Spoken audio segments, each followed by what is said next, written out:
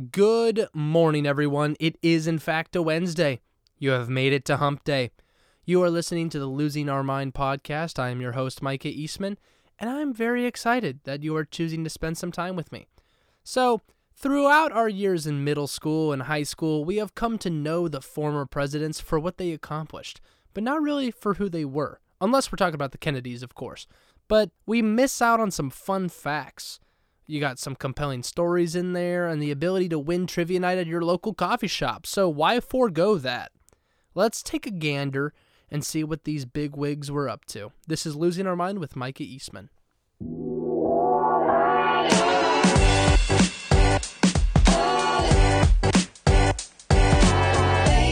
For all of those listeners out there who are toe curling with anticipation, waiting to see if I'm going to blast today's politics, you're in for some disappointment.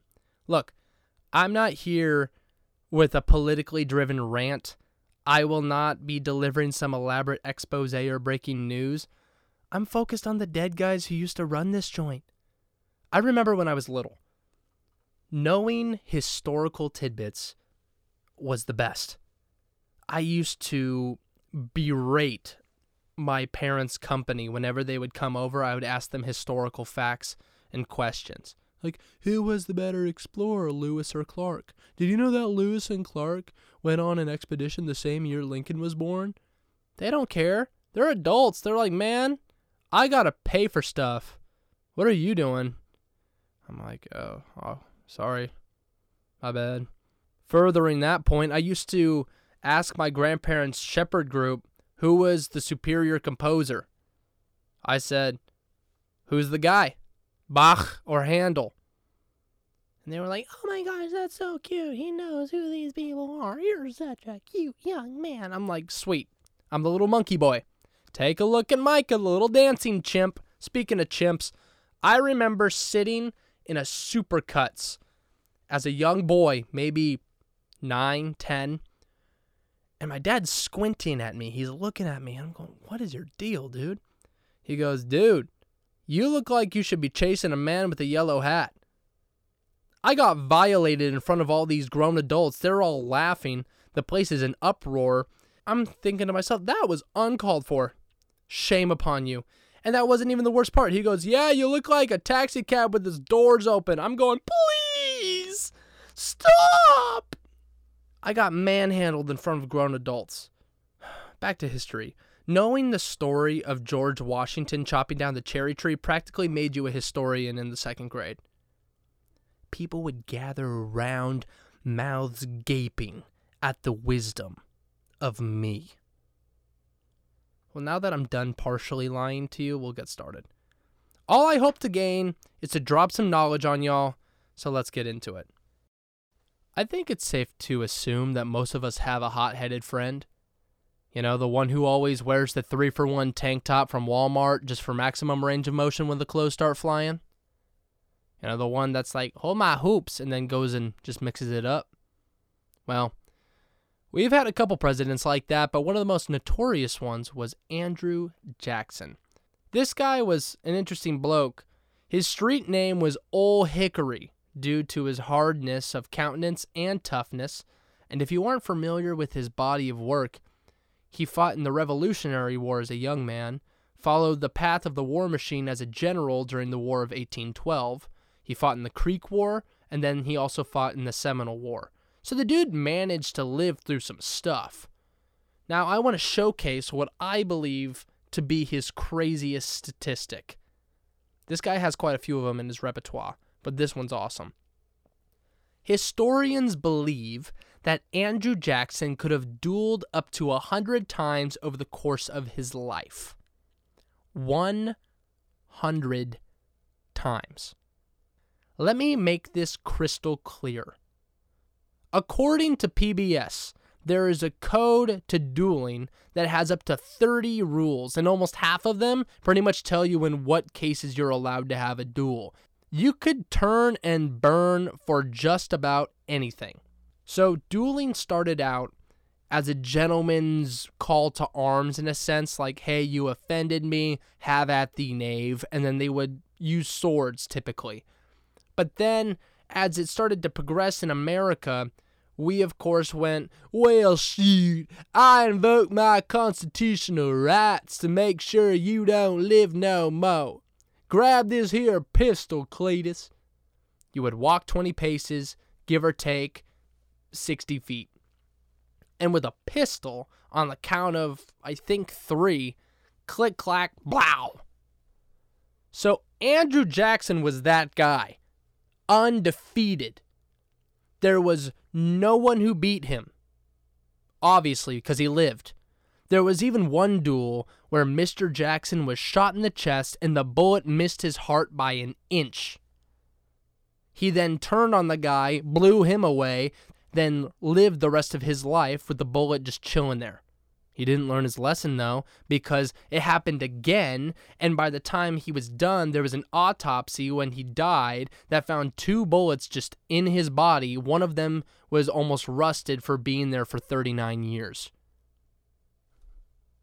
Andrew Jackson, everybody.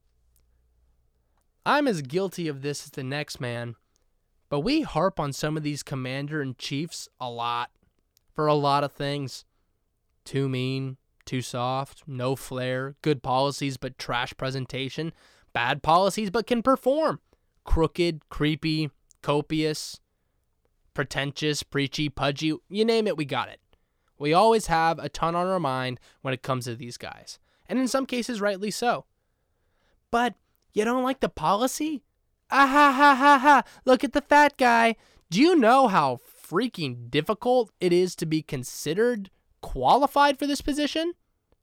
I know some of y'all are going to have a heart attack by me uttering his name, but Trump and Reagan were literally some of the only celebrity presidents.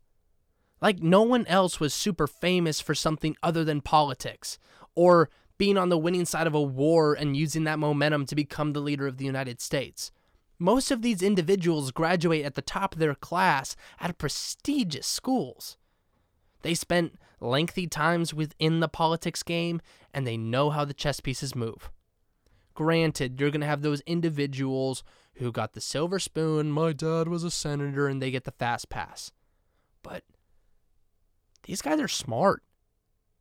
According to a study by TAM District, the lowest IQ in American presidential history is General Ulysses S. Grant at 120. And the highest is John Quincy Adams at 168. My dear friends, 100 is average. So if the baseline is 120, they're playing a different game. There's levels to this.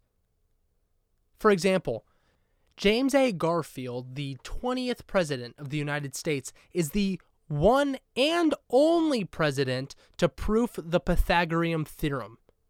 Garfield was an avid fan of the subject and very much wanted to be a mathematics teacher before pursuing a career in politics. And in his spare and unproductive time, when he wasn't running for Congress or being the freaking president, he would work out problems for kicks and giggles. Folks, I hate math. I hate math with the heat of 1,000 suns, so hearing this guy did it for fun causes me to break out in hives. But one day, he was playing with a piece of paper, and he had the brilliant realization that a squared plus b squared equals c squared, and then came up with a simple proof and equation. That's crazy. This guy plays with paper and creates a new way to math. When I play with paper, it usually has wings and doesn't go very far. Good grief. Ladies and gentlemen, I want to thank you for sticking around this long. But this is where the villainy appears. Bum, ba-dum, bum. So like I said, this is not time to spit out a list of these former presidents' political accomplishments. I want to get down to the person behind them. There are many presidents who are not looked upon in a good light because of both today's culture and how we've advanced, and then, quite frankly, how minority groups were treated in that time. Entire libraries have been written about that topic, and I'm not here to reinvent the wheel. I am merely expanding upon what's been cataloged. Now, I don't like this guy. I don't. I think that this is a big deal. Woodrow Wilson. Dude was smart. Went to Princeton, becoming a historian, a professional political scientist. He had a lot going on.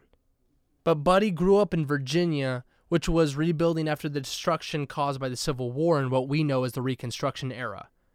There is even a record of him shaking Robert E. Lee's hand as a boy. Buddy is as Confederate as you can get. So there's that. I want to pull the car over for a second, and I want to showcase something. I will tie this in. You might go, how is he going to do this? But watch. We have all seen movies. Cinema, in my opinion, is one of the most reactive catalysts to thought. A film uses philosophy, dialogue, visual imagery, and music as the four walls of a box in which the creator or director puts a message. It is slapped with a bow, and then it is sent to us, the viewer, to unbox and consume. When you can see an ideology played out before you, it can really make an impact, for better or for worse. For example, the documentary Blackfish exposed the maltreatment of animals and held people accountable, causing SeaWorld and a bunch of other parks to enlarge their spaces. The Joker's character has such a following that one individual mirrored his chaos and opened fire in a movie theater in 2008 and killed a bunch of people. This caused movie theaters to then hire security to be posted outside of each door for every theater when the release of the Joker came out. And then lastly, Top Gun.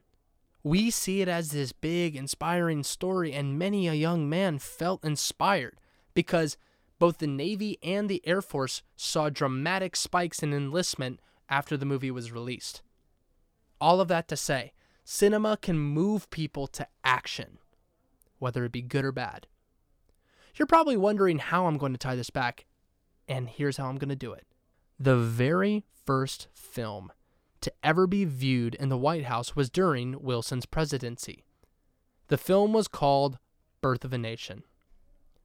There are a number of appalling issues with this. The first being, forever in the history of America, we have to acknowledge that the first movie ever played in the White House is a film that demonizes African Americans. To make matters worse, number 2, Woodrow Wilson condoned the film. Quote, "It's like writing history with lightning. My only regret is that it's all so terribly true." Some might say he was indoctrinated by his environment growing up in that time and that place, but regardless, it's tragic. A president of the United States looked upon that film and said, yep, it's too bad it's that accurate. To write something with lightning almost alludes to biblical implications, as if a divine being signed off on this. We live in a fallen world, people. Sinners in need of a savior. Well, folks, I like to think that we've made moves in the right direction towards equity as well as equality. I know that the news may say otherwise, but I believe truly that we are better off than we were. Folks, that's all I've got for you today. Thank you so much for tuning in to Losing Our Mind with Micah Eastman. I am so appreciative for each and every listener. You guys mean the world to me, and I really do appreciate your support. A lot of preparation and time goes into these podcasts, so as long as you're listening, I'll keep making them. I really do enjoy bringing some light to your Wednesday. If you are looking to be more involved with a podcast or trying to throw some suggestions or ideas, or even just want to reach out to me, both my socials of Instagram and TikTok are Eastman_Inc. INC. So feel free to reach out. I would love to hear from you. At the end of the day, you are loved. You are a majestic human being. I care for you. Get out there and make a difference. Happy Wednesday, everybody.